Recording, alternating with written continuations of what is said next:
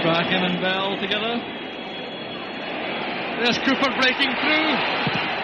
A chance now. This will be the fourth goal for Aberdeen. And Cooper puts it in with Brendan Relish.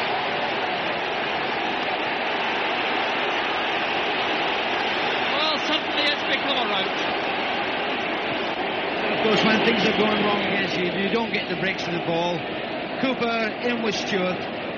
He didn't really know where the ball was, but he got the break. And as you say, it's a schoolboy's dream, being able to take your time, knowing that really all you got to do is crack it into the back of the net.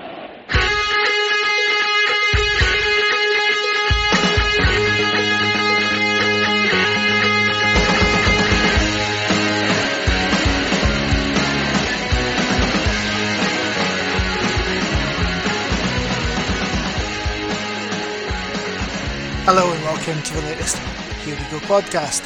Another laugh-a-minute episode guaranteed given the Dons' recent form. Joining me to discuss said form, Martin Ingram. Good evening. Good evening. Martin Clunas. Oh, how you doing, Richard? That's the up and atom spirit that we're looking for. Yes, this will be a knockabout hour without question, because we're looking back on defeats to St Johnstone at Pittodrie and back last Saturday at Kilmarnock. Martin Ingram, it was awful, predictably awful, but awful nonetheless. A lot of the problems on Saturday seem to stem just from the lack of physicality throughout the team and wanting to play a fairly direct game. And we'll come to some stats on that in a moment, but the lack of a dominant centre-half right now, I think, is particularly hurting this side because maybe that's an overstatement to say most teams in this league, but a lot of teams in this league will rely on a sort of target men type striker who would have potentially differing levels of actual skill and ability, but they will have a robustness to them. And right now, a backline of Jensen and Gartman is not handling that with Rubizic out. The question to me, I suppose, and therefore the question I'm putting to you, is why have we built a squad with just one player of that type in it?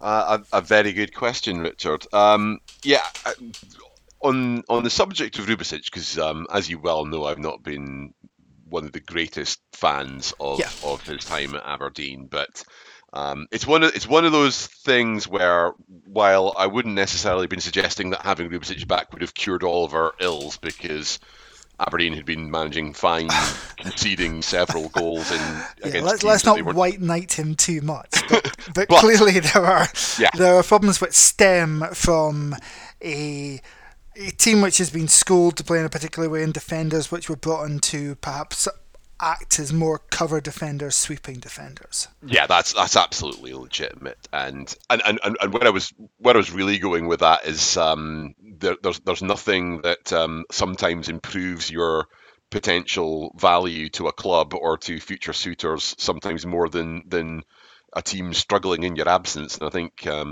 Slobodan's definitely going to be the beneficiary of that. But even more so in the situation that we find ourselves now, because as we begin to look ever more over our shoulder rather than aspiring to move further up the table, in situations where you do need to effectively roll your sleeves up and be more assertive and not get bullied out of possession, and be more of a competent aerial threat both in defence and in attack. That's the kind of player that you're probably going to have to lean on more and more as the season progresses. And I think we may all be beginning to be hoping that he's able to return to the fray sooner rather than later. But it's one of those things where it fundamentally comes back to squad composition. And what we've been trying to achieve, because in many respects we've ended up with maybe a closer parallel to the type of player that we were trying to bring into the club back when this experiment post Cormac coming into charge came in, when Stephen Glass was in charge, and this idea to have players that were in theory more comfortable on the ball players, progressive players, and the likes of that, and at the time that we were first kind of trying to go through that evolution to progressive style football, we didn't necessarily have the defenders to do that because we had more of the kind of lump it up the park or be physical type of player there, and it didn't work out. And now we're almost in exactly the opposite state of affairs. And the other aspect is that there's no kind of complementary aspect in relation to that, because I think it was clear for everybody to see, and there were certainly stints, not only last night, but in the Kilmarnock game, where you have players like probably Gartenman especially, but Richard Jensen to a certain extent as well, where they were getting really badly bullied by the likes, not just of Vassell, but Marley Watkins as well. You know what I mean? We're not talking about some kind of 6-foot shaven-headed behemoth, in terms of the players that you're looking to deal with there. But it's so not only are you missing a Rubicic or again, not harking back, but dare I say a Matty Pollock type that we would have had beforehand. But it's exacerbated by the fact that we don't have a goalkeeper behind them who is confident in commanding his box or his area. I was having a conversation with Jim Douglas, my fellow erstwhile TRF scribe, about that, and was saying if you could maybe get away more with that if you had the kind of the Theo Snelder archetype of a guy who you would have the confidence in coming out, dominating your box and claiming aerial balls, which would take some of the pressure of that in the box. But even outside of that, I mean, like the first goal that we conceded at Kilmarnock, and again other games that we've had since and before, just players positionally and in terms of their own strength just getting muscled out of balls, not winning aerial challenges. And I think the idea had been that we would potentially not need more than one or two of that type of player, because we're going to be concentrating on playing much more aesthetically pleasing possession-based football, but the rest of the league haven't adhered to that script. Yeah, but how wise was that? I mean, have we ever had a period where we've been able to do that and dominate purely in the football side? You've always needed to win the physical battle in this league. And I go back to the great teams of the 80s. They were great partly because they were able to look after themselves so easily. Yeah, it's always been the case that for all that we may well want to get to a place where, again, I think one of the things which does ultimately differentiate very good teams from average teams is having a quality of defender that can do both aspects of things, be able to do the nitty gritty, roll your sleeves up and actually defend, and also having an element of ability where they're comfortable on the ball, comfortable moving the ball forward, have maybe a better range of passing. But there's no question the defending comes first, and if you don't have defenders who are fundamentally able to defend in the first place, then the whole pack of cards falls apart from there. And we were just discussing this in the previous podcast, but it's been the open secret that's been running right the way through all of our performances throughout the entire season, is at the back. And it's not purely just defensively, but it's by far the most extreme outlier, is that we are soft as shite. Have barely been able to hold a clean sheet or even keep teams down to a goal for the entirety of this season. And that even goes back to the Robson time. What's been quite frustrating is that one of the things where Barry Robson had been able to get a certain element of success with the players that he had and was able to bring in was get back to the basics of make ourselves hard to beat.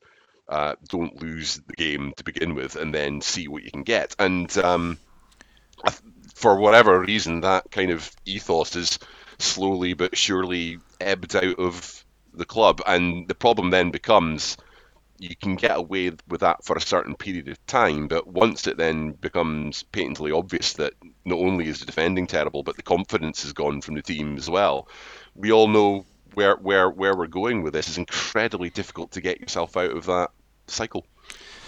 And Martin Clunas, we're not talking about building a team of 11 muscle men, obviously.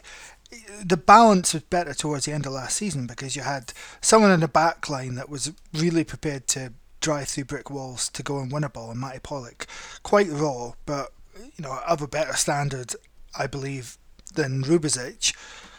But you also had Ramadani in the midfield. So there's two players, and Ramadani, in my case, we've had certainly plenty of time on this podcast discussing the ins and outs of his abilities, but just switching those two players for a different kind of player has led to big issues and massively reduced the effectiveness of a lot of our other key players in that run towards the end of last season. I kind of echo what you both have. We've both said it in previous episodes, and echo what Martin said there as well. Now, we're not saying that we have to be. No, we didn't bring Matty Pollock back.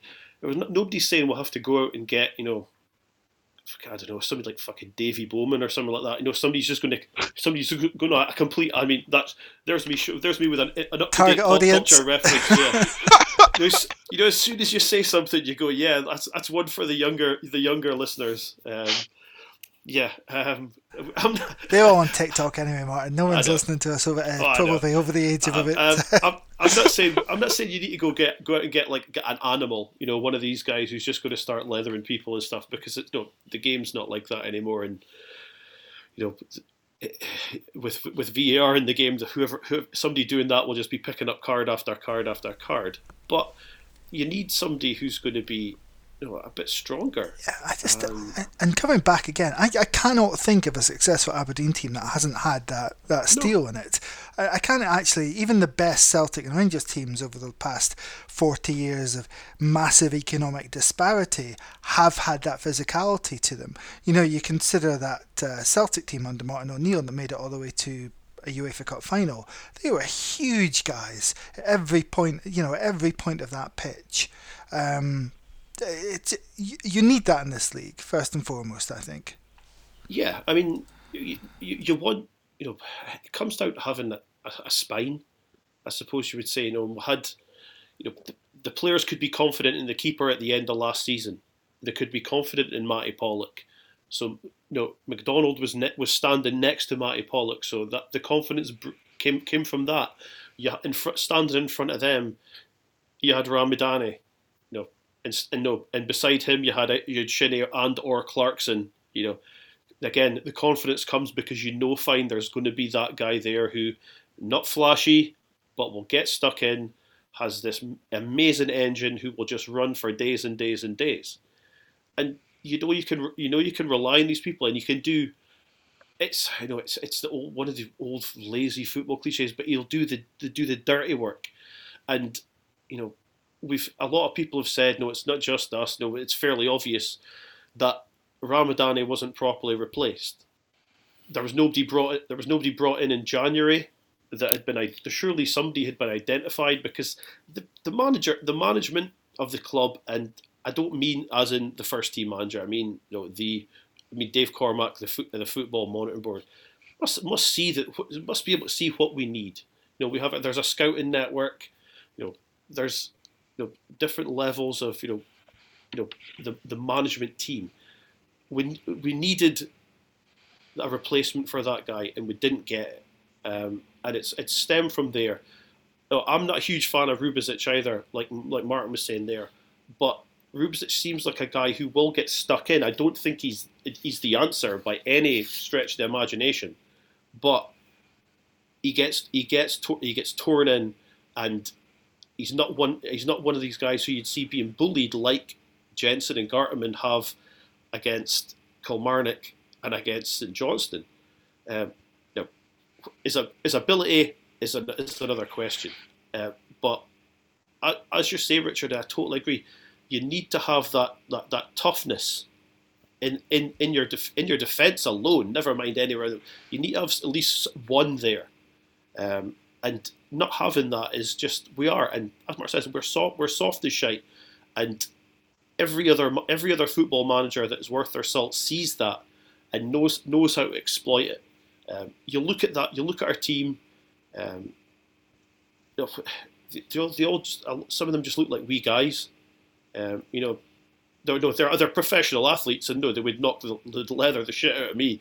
I know that, but they just on the pitch they just look like wee guys at times, and they don't look. There's no.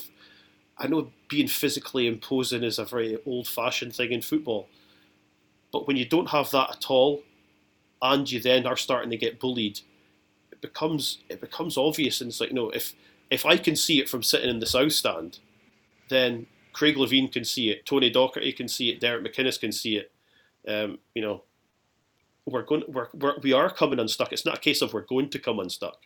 We are coming unstuck, and they're exploiting that softness in our side. Yeah, and it is just about the blend. I want to re-emphasise that, and I want to re-emphasise again the fact that Kyle Vassell could quite easily have exposed Rubezic from a skill level, even if he may not have been able to dominate him quite the way that he was able to dominate Gartman or Janssen. And that was the thing, it was both of them. It didn't matter who he fixed on. Sometimes strikers will be smart and try and play off a guy they think they can bully like that. Didn't matter who Vassell was up against on Saturday, he was getting it done. Sticking with you, Martin Clunas, just going the other way. We've spoken about defensively, and I'm not going to spend 45 minutes going over Kilmarnock, because when a game goes almost exactly as you expected it to go, I'm not sure what there really is for us to say, because it really did pan out exactly as I anticipated. One stat which really stood out for me was that we made 49% of our passes successfully. 49%. Now, obviously that speaks to a desire to get the ball forward quickly, and that makes sense, I suppose, with the fact you've got two strikers playing up top, as we did on Saturday. But Bojan Miovski won 1 of his 16 duels, and Luis Lopez won 2 of 11. Why play it so direct? Why go so long when, again, we're just going to be outgunned at the other end of the park? They're played it direct like that because I think they're a side that's low in confidence, and they probably don't believe that they're going to be able to pass through them. Kilmarnock aren't. We can make the manager. He made excuses about the pitch and all this kind of nonsense and that. It's like Kilmarnock aren't the kind of Kilmarnock aren't. I don't think Kilmarnock are a massively physical side, but just again, like I say, playing it so direct, just shelling up balls at times. That's not Miovski's game, and that's certainly not Duke's game. And to do that, it's just neglect of those two players, really. And the manager said how much how great Miovski is and all this kind of stuff. Well, play his strengths then. Try and play balls through the middle. Try and play balls over the top that he can run in behind a defender and get to. But giving him headers to win and this kind of stuff, and he's not going to win them because it's not his game. But equally, he has been playing the lone striker role at times this season, and we've lauded him for his improvement in his all-round game, which has included holding the ball up and bringing others into play. So, is there no criticism of the player in that situation? That he's had a bad day, he's not been able to get the better of his defender really at all. 1 from 16. Definitely. I mean, you have. I mean, he has to take some criticism. I mean, they all have to take criticism. And he, along with pretty much all the rest of them, had a very bad day. I know, and you're right. His hold up play has gotten better. I don't like seeing us playing the long high balls up at him. If you're going to give it to him, give it him to feet. Give it to him, to his chest or something, so he can control it and bring people back into the game. Maybe like a 1-2 or something like that. Something that involves his strengths. His strengths are actually playing football, and I don't like seeing him just shelling balls up. If we're going to do that, go back to the bad old days. I'll bring in someone like fucking Curtis Main or something like that. If we're just going to launch balls up the top, because that's not his game, and he's wasted doing that. But you're right. He still should be doing better. Only winning 1 or 2 out of the duels, isn't good enough. And if that's what but that comes if that's what the manager wants him to do, and I'm sure we'll come to the manager later, then he has to work on that and he has to get better on that. Even if the manager is only going to be here for 3 months or whatever, he has to. If he wants to play direct, he's going to have to work on that and be better at that because he's a very good player. We've raved about him, but that is something that is a weakness in his game. It's not now just because it's not something I like seeing him doing. That doesn't matter. I'm not the manager, and I'm not the manager of the club that's going to spend, touchwood, hopefully a lot of money on him. But having weaknesses in his game is something that other teams will try and expose. Martin Ingram, anything else you want to say about Kilmarnock? Because frankly, I'd like to move on. Not much more else good, about that. Good. No. Because clearly I'm desperate to talk about St Johnstone on Wednesday night, Pittodrie. 4 changes to that team that lost at Kilmarnock, Martin, and some of the key ones I thought: Devlin being dropped to put Jack Milne at right back, and they changed their back 3. That change in particular, I thought there was a degree of progress being made, at least on an attacking front, in the home games against Motherwell and Hibs when we had a 4. It felt like that was a bit of throwing the baby out with the bathwater, a switch based on that game at Kilmarnock, which had gone so wrong, really, as opposed to what we had facing us on Wednesday night. Yeah, I agree entirely, both in terms of formation and in personnel. I was actually wondering, because with Nicky Devlin being the one to get dropped, I mean, again, coming back to he is obviously a player that's not been immune to having a few high-profile mistakes during his time as well. But again, where we find ourselves now, where we need to be putting together a team of players who are willing to provide a level of energy, leadership, and a willingness to engage in the fight, I think Devlin would rate pretty highly amongst the group of players that we currently have available to us in the team. So I find it really surprising that it was him in particular that ended up being sacrificed. Not so much that Angus MacDonald might have been brought back in, because coming right back to your very first question about why we don't have enough of the kind of more traditional defend first type of defenders, and I think in Rubic's absence, Angus MacDonald is the closest thing we have to that amongst the current crop of players. Really, though, is he? I mean, he's not a sort of ball winner centre half. I come back to what I say. He's the closest thing that we currently have amongst our playing. Which is still a million miles away, I think. Really. Yes. So in that regard, I think that is why Warnock has decided he wanted to go back to the 3 at the back, because I think in some respects it's a recognition that we just don't have enough, if any, of that type of quality combative defenders within his team. But again, it's sometimes having 3 at the back can be absolutely fine if that's the system that you want to play in, but if it's simply to try and compensate for the lack of defensive ability of people around you, then I think sometimes it's something of a false economy, and it doesn't necessarily help you if you just happen to have, a half out of your 3 defenders who are any good at defending as opposed to 0 out of 2.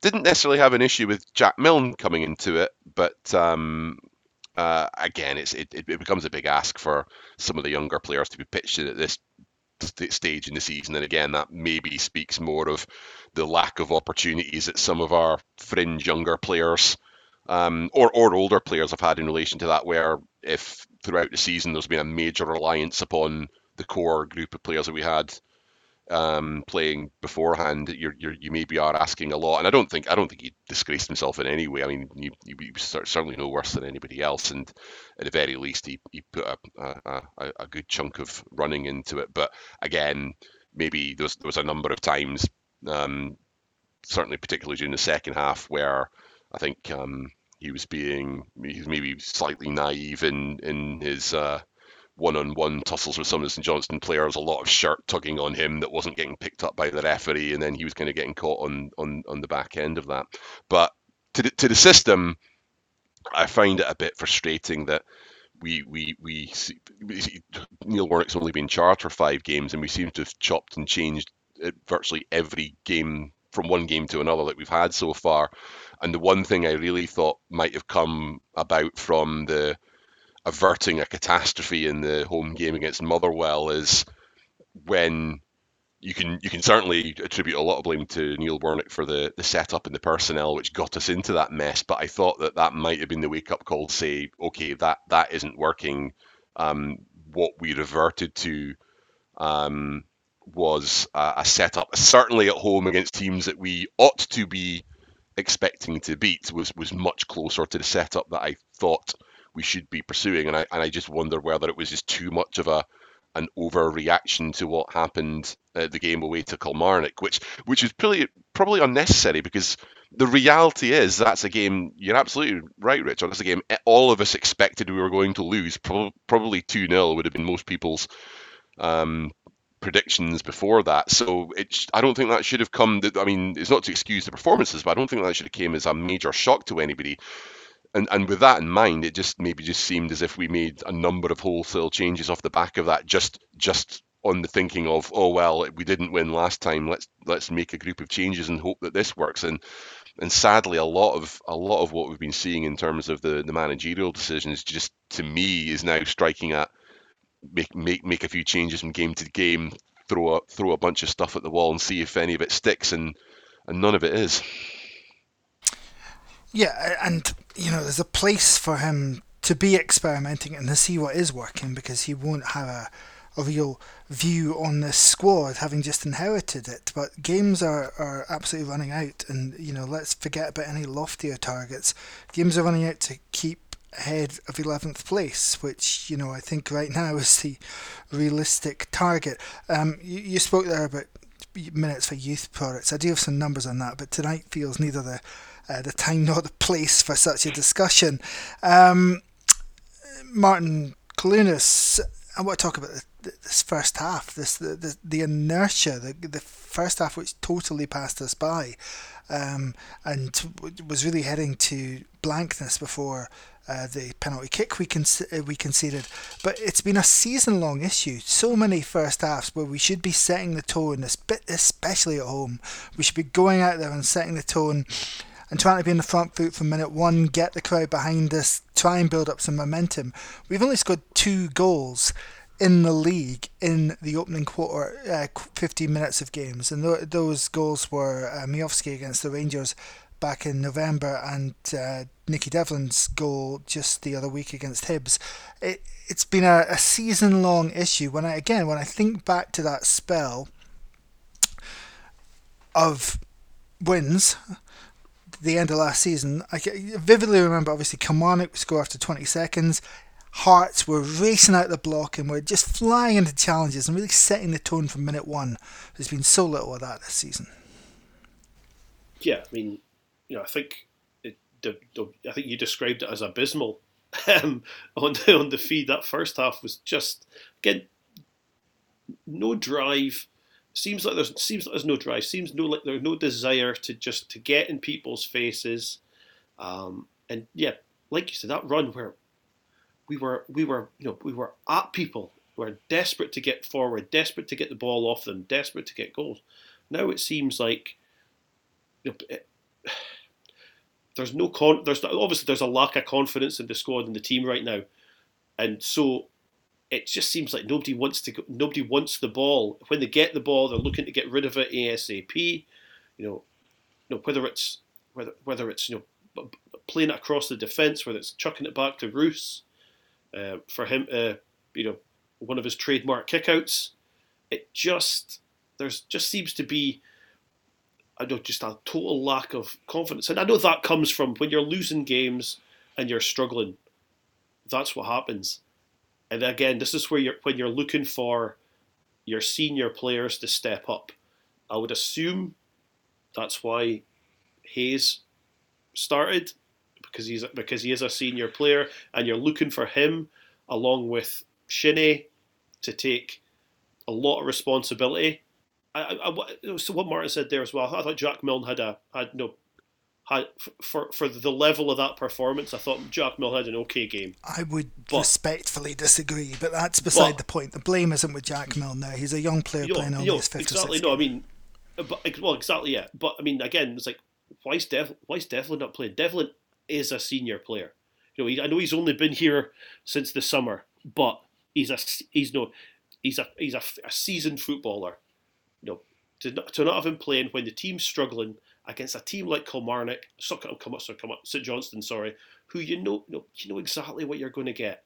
They're going to be very well organised. They're going to slow the game down. It's going to be stop start. They're going to time waste. They're going to get in your face.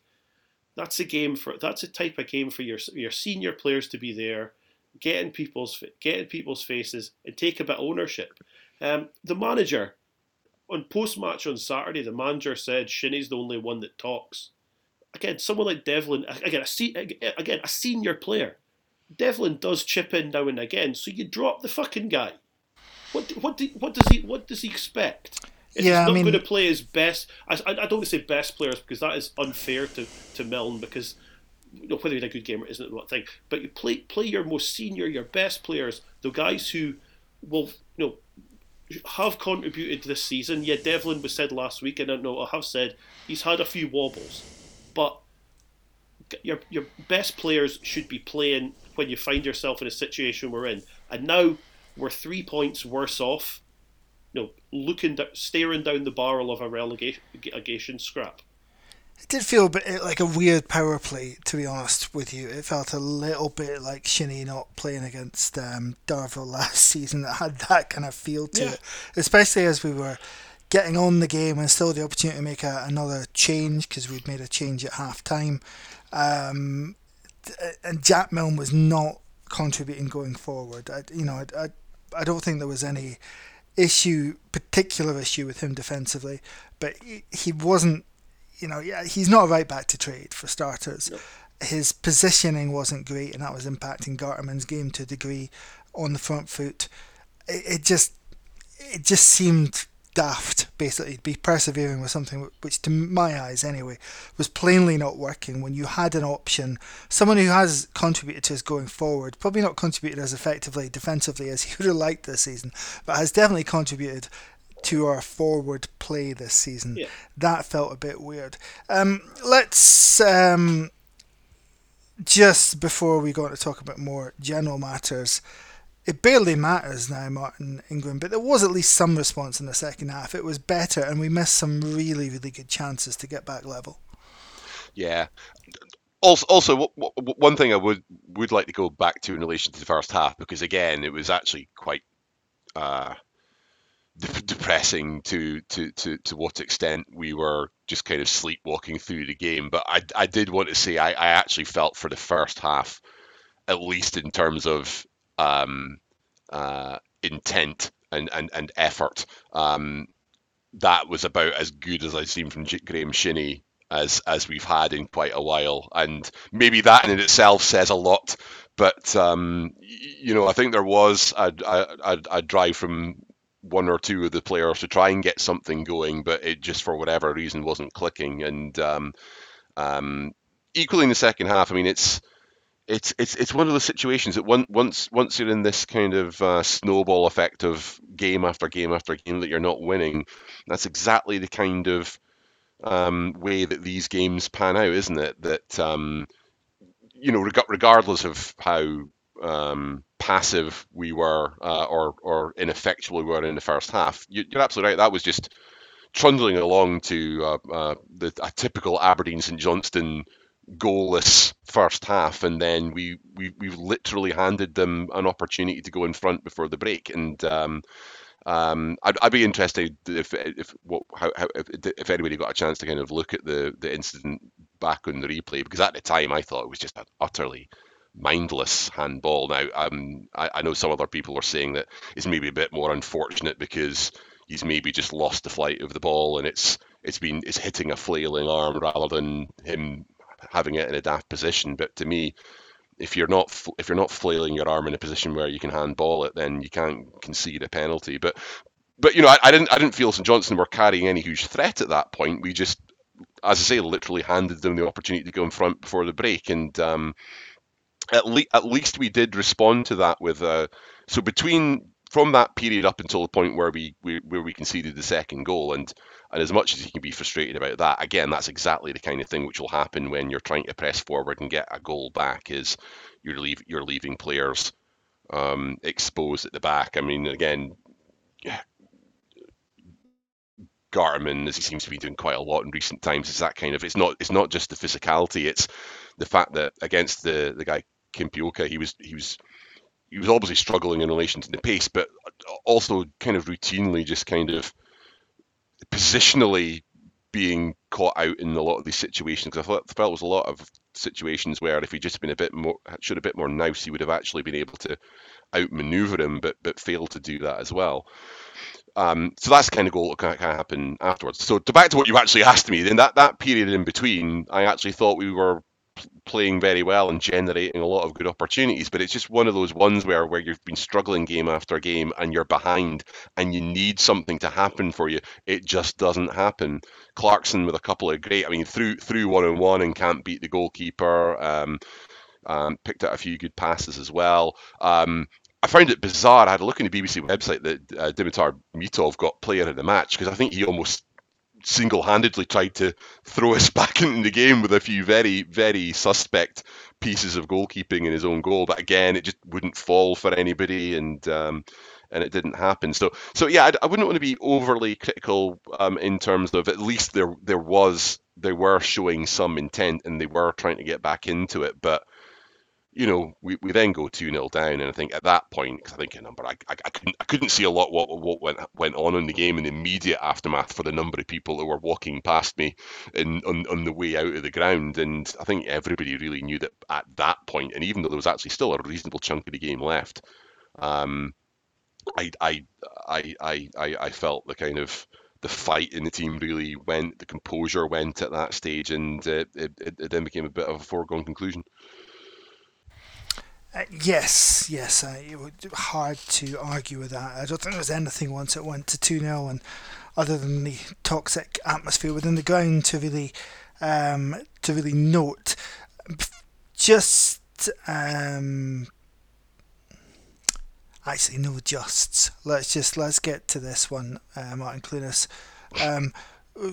Why did the post-match Neil Warnock interview annoy you quite so much when, you know, as I've intoned on here many, many times, that only the simplest of minds get upset about anything that's ever said in a press conference situation.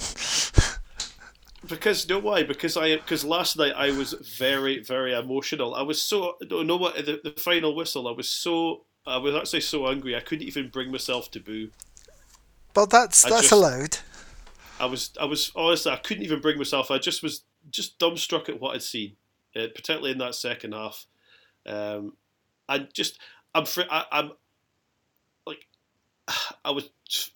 sick of hearing him say the line that I quoted. I'm sick of hearing him saying, "No, we've got to work with what we've got." We know that, Neil.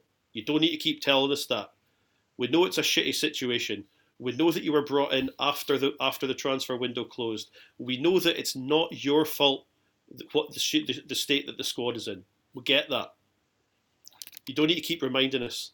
You know, it's a shitty situation that the club are in right now, and I'm just. It feels like he's constantly absolving himself of any blame by saying, "Oh well, what we've got. This is what we've got. Look at the situation I'm in. I'm doing my best." We know you're fucking doing your best. Of course you're doing your best.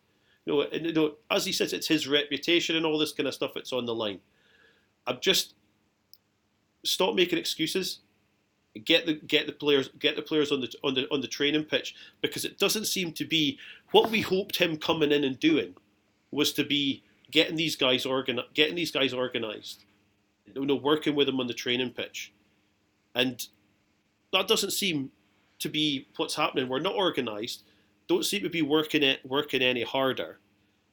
He's here to do what you would assume is work with them on training ground basics for a few months, and it doesn't seem like he's doing that. Now, for me, it's possible that the players are looking at his coaching methods and instructions, and either not understanding what he's asking, which is possible, or ignoring him because his training is worse than it was under Robson.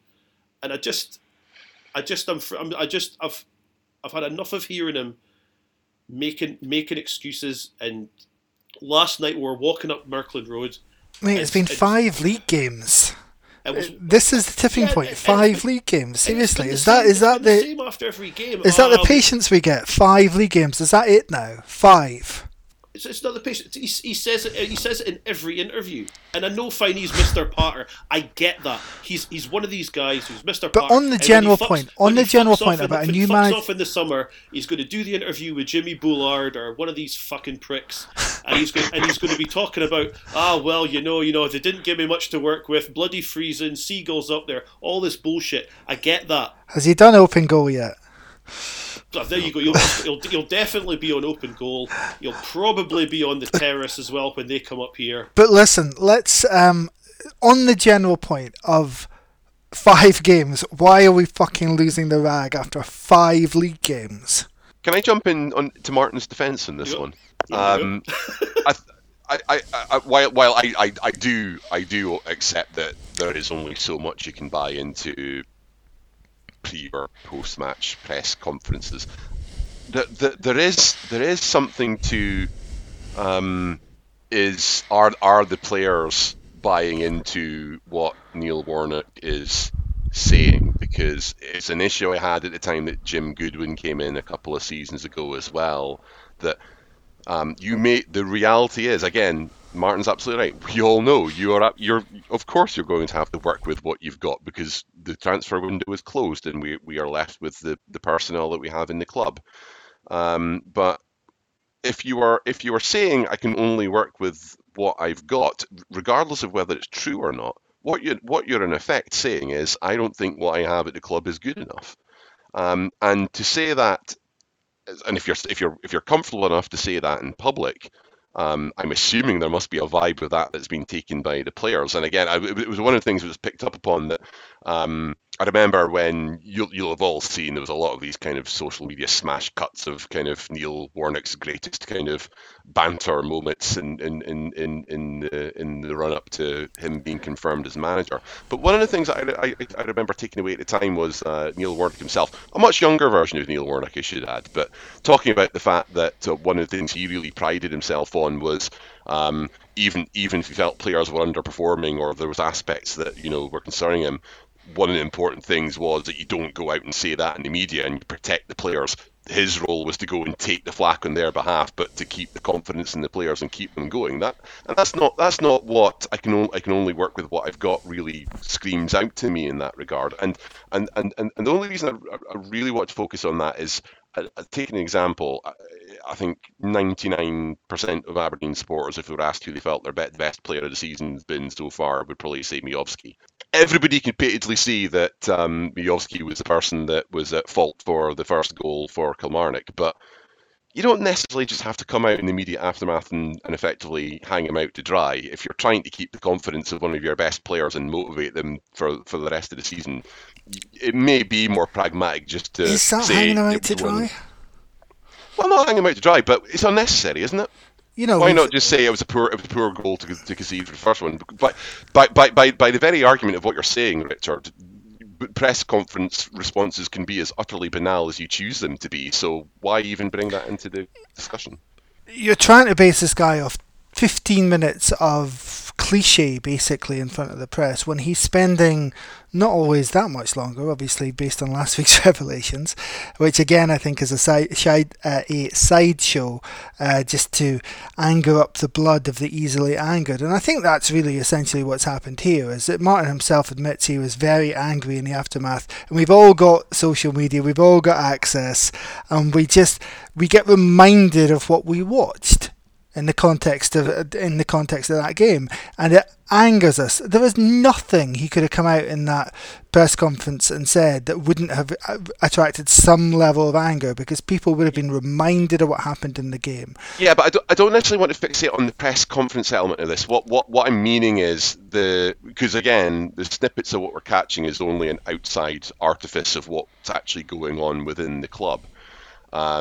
I have my main concerns are I'm not entirely sure. If when Neil Warnock is asking, "Are you with me?" There's nothing I've seen from an admittedly small sample of games so far, which is saying to me that the players are bought in, and it's a one club. It's even if like an us against the world siege mentality. I'm not getting in terms of the actual performance on the pitch. I'm not seeing it, and it's a perfectly valid thing to say 5 games is not a very large sample size to judge, but let's look at what would be the reason of bringing Neil Warnock in and changing a manager. And again, there's a whole other separate discussion around how we've seemed to season upon season pick literally the worst time to make a managerial change in a calendar year, which is when you've just lost the opportunity to make any meaningful player changes and then immediately make a switch in for somebody in after that.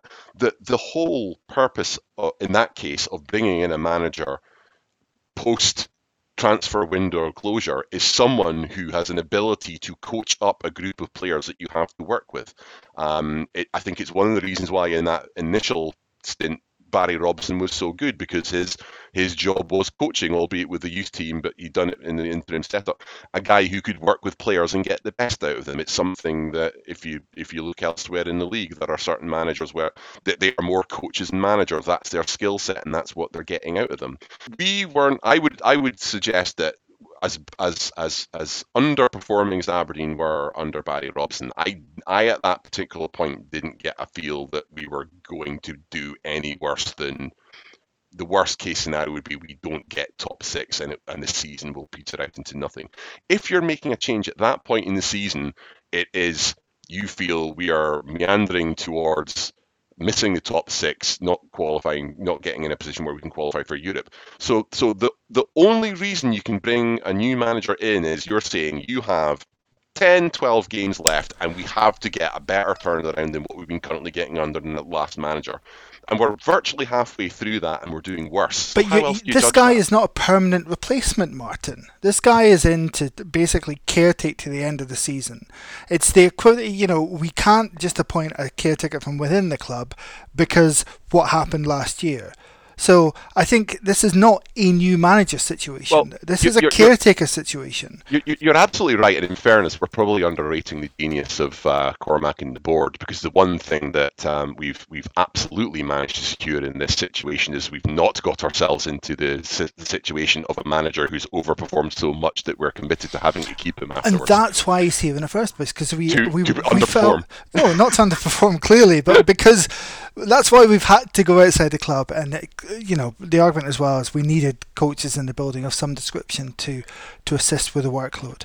But my point, Richard, is that if the idea was that we simply, if there wasn't an expectation to get better out of the team and get us in a position where we could recover something from the season, my feeling was Barry Robson could have quite comfortably done that for the rest of the season, and we could have still had the restructure or looking into the potential restructure of the club going on concurrently with him seeing out the rest of his contract. The only I don't agree that it's simply just you bring a caretaker in. The only reason you would make a change at that stage is you're trying to get some form of a new manager bounce and get an uptake in performance. No, it's not the only reason. It's not the only reason you do that. You do that as well because you have supporter unrest.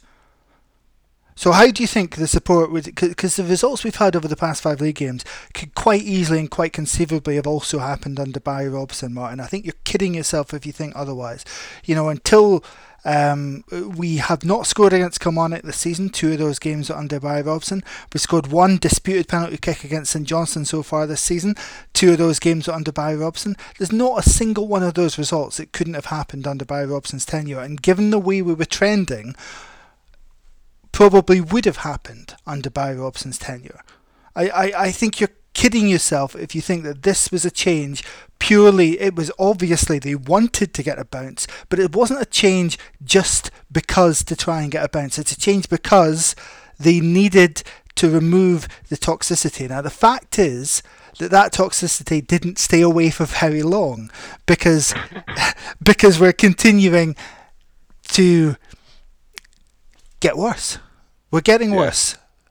We are getting worse week on week, and that right here, right now, is a real worry.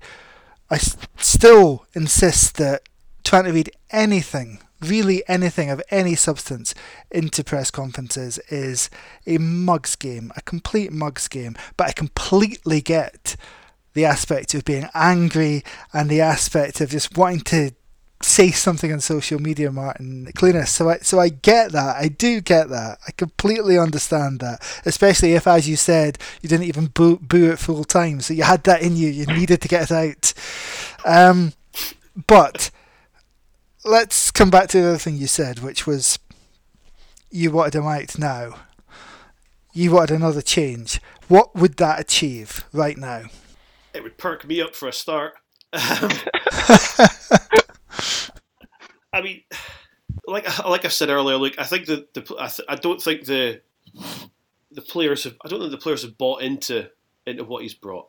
The larger issue comes from the fact, he's came in at the point he's came in, and it's above him and it's above Barry Robson. Really, the change should have been made. The change should have been made before the transfer window had even opened.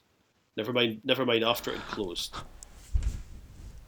But again, that doesn't guarantee anything. No, it doesn't. It doesn't guarantee anything. But the club clearly had there was no idea of any succession plan, and I suppose you would call it, in that, they don't know who they want as the next manager, and they didn't know who they wanted as the next manager in November and December, and certainly didn't know at the end of January.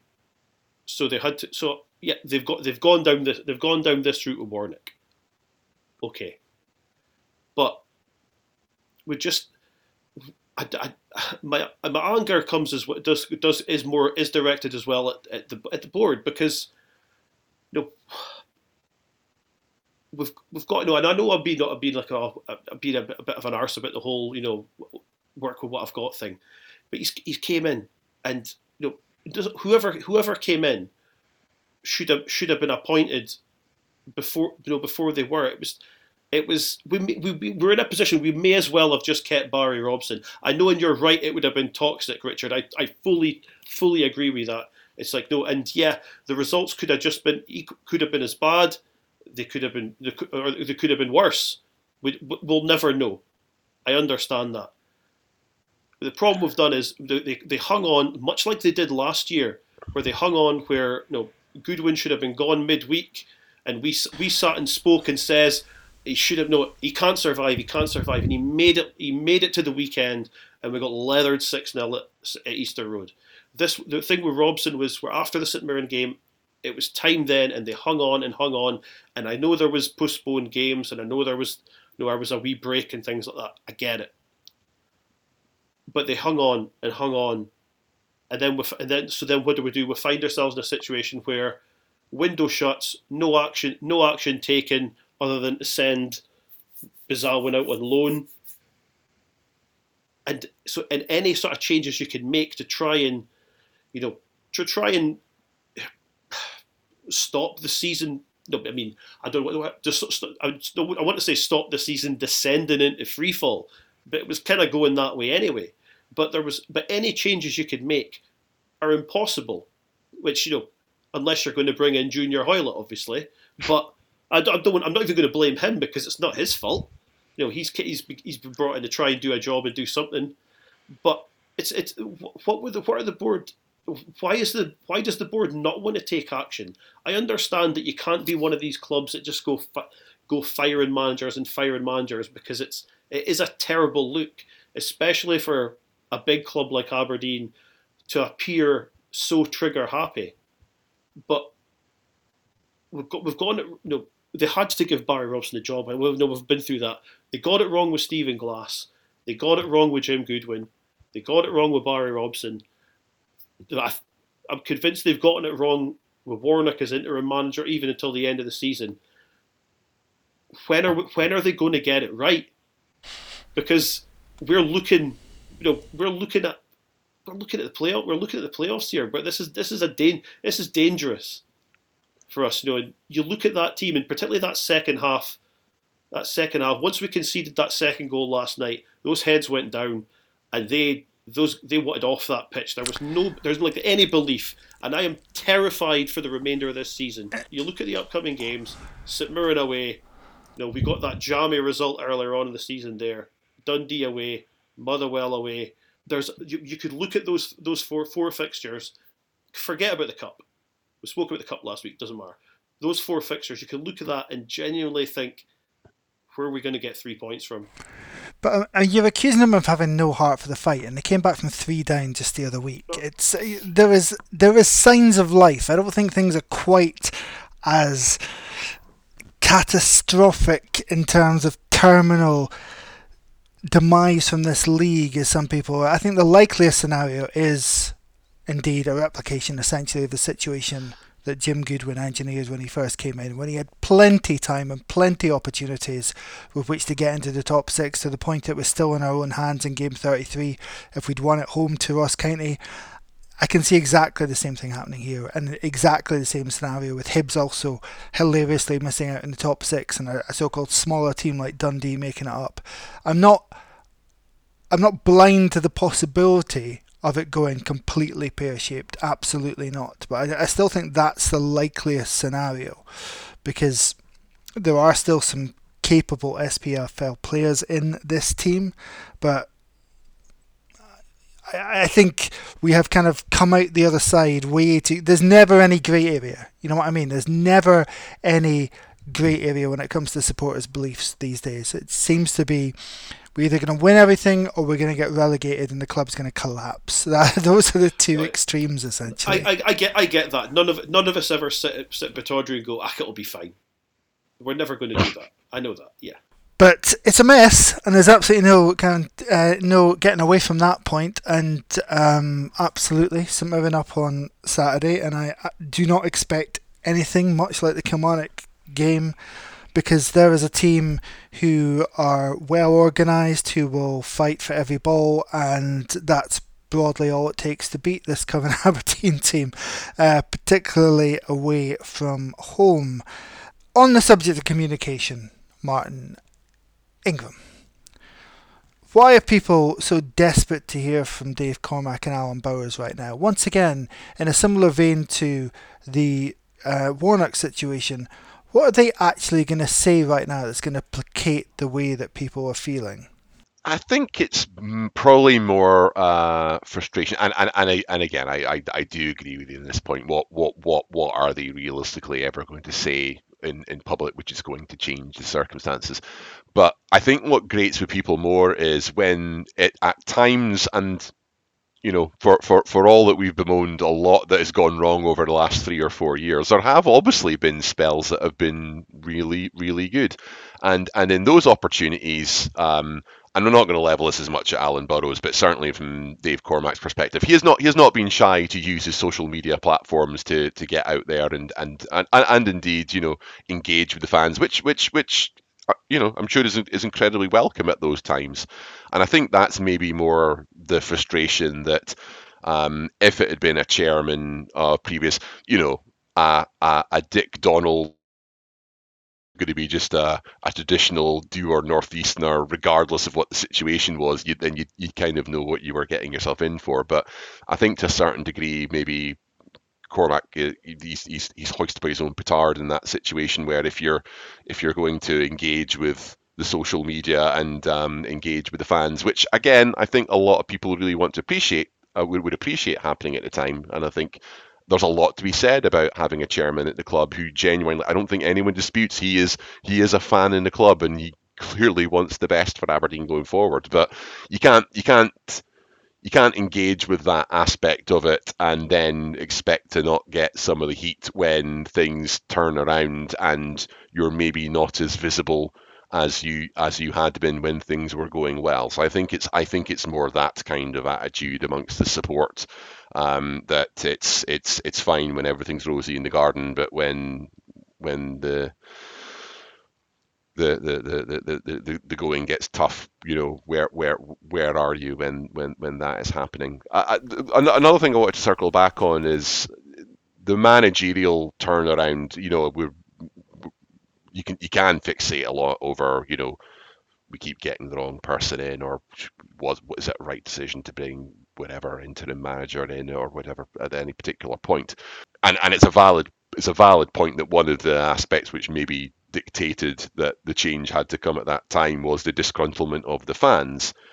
But it doesn't speak to too highly of Cormac or the board in that regard as well. Then that I think what you don't necessarily want your chairman to be either is a person who turns with the wind at whenever the wind changes, you change with it. I would actually maybe respect more a situation where you actually, if you have a philosophy at the club and you think you have got the right manager in place, I would actually respect more in some situations. Unless, I think I would accept the very tail end of the Goodwin situation. He is not there to be a fan. He is not in that position to be a fan. He should be, if he has made a decision, and I am led to believe that he does regret not giving Stephen Glass more time. Maybe in time he'll maybe think the same about Barry Robson, because these are big investments that have been made, and the coaches in this system, in the way it's set up, should be relatively interchangeable. But the problem is that we don't have that director of football who's setting the way the club is going to play regardless of who the coach is. And again, we don't have that director of football overseeing the build of the squad, it seems, because we are being given these players who cohesively don't really work, who are lacking in, who are not all-round footballers. They may have particularly strong skill sets in one area which make them appealing for a certain position and a certain role, but they're not sort of rounded footballers that you might get more from a visual scout, a scout who is going to go out and tread the miles at Premier League reserve games a la Russ Richardson. Now, clearly, that approach also had many failures as well. We don't need to sit here and list them, but I do take that on board. I think Cormac shouldn't be acting as a fan, and I think there are times that he has not necessarily acted as a fan, but certainly acted to placate a fan base. Yeah, and I think that then comes back to that aspect of the overall perception of a kind of rudderless feel to the whole thing, where you kind of reflect on where tangibly are the club, to what extent have we progressed 3 to 4 years on from where we were beforehand, and with the exception of the very, let's face it, the very significant success of getting European group stage football and the money that's come back to that, and a lot of other successes elsewhere. I mean there have been successes in terms of, I think as far as the youth academy is concerned, I think we're one of the better clubs in the country in relation to that and producing the talent. There's maybe a separate discussion to be had, as you've alluded to beforehand, and a discussion for another day in relation to how we progress that talent from the youth systems into the first team. And there's been a lot of kind of successes in the way that we've engaged with the support, or the club's engaged with the support as well. But we all know fundamentally all those successes, the good work of the community trust, etc., that all comes to nothing if you can't put a consistently successful product on the first team football pitch, and that is the matter that we are continuing to struggle with now. And the other aspect is, because there's another thing I was discussing with a friend on the way back home, is once we get out of the immediate kind of, however this season pans out, and again, I mean, I hope against hope that we aren't continuing to be looking on, behind our shoulder, around the shoulder, and looking at the teams that might be drawing in on us. Stunningly, as with many other seasons, no other teams are in and around us seem to be making a particularly distinctive move either. We're still only, I say only, but we're still only 5 points away from Dundee in 6th place. It is still feasibly possible.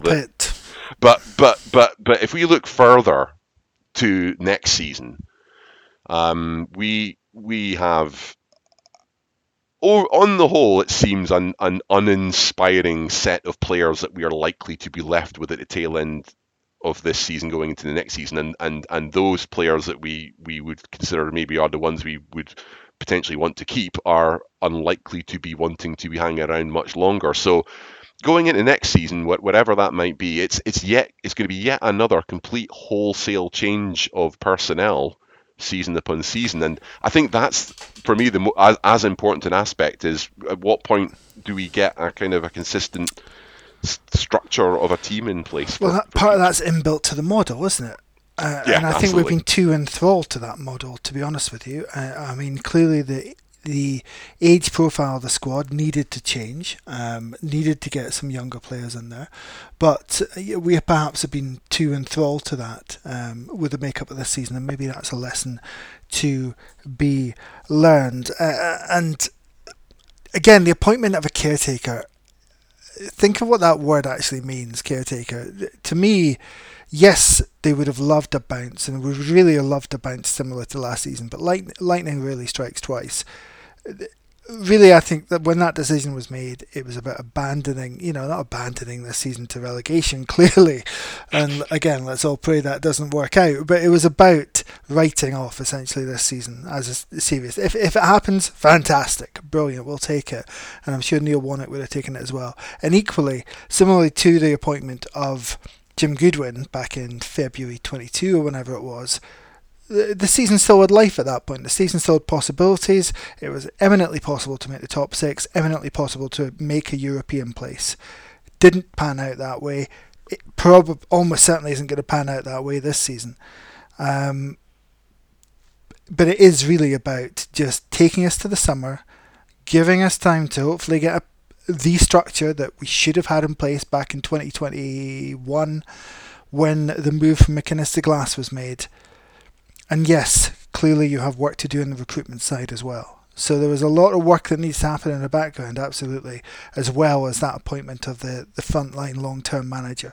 But on the appointment of a long-term manager, to come back once again to Martin Clunas rants from last night, would you still, the morning after the night before, still want to move Warnock on? I maybe wouldn't drop the hard C when in the tweet. I probably would. I'll be honest. If I'm going to say I regret anything, it's probably that. And that's as far as I'm willing to go. Okay, on that misogynistic, I don't know, bombshell, let's call that one a night. Thank you for listening. I've been Richard Hay. He's been Martin Clunas. Cheers, guys. And he's been Martin Ingram. Thanks. For those brave souls that are venturing to Paisley at the weekend, do try and enjoy at least your pints beforehand. And until we speak again, come on you Reds.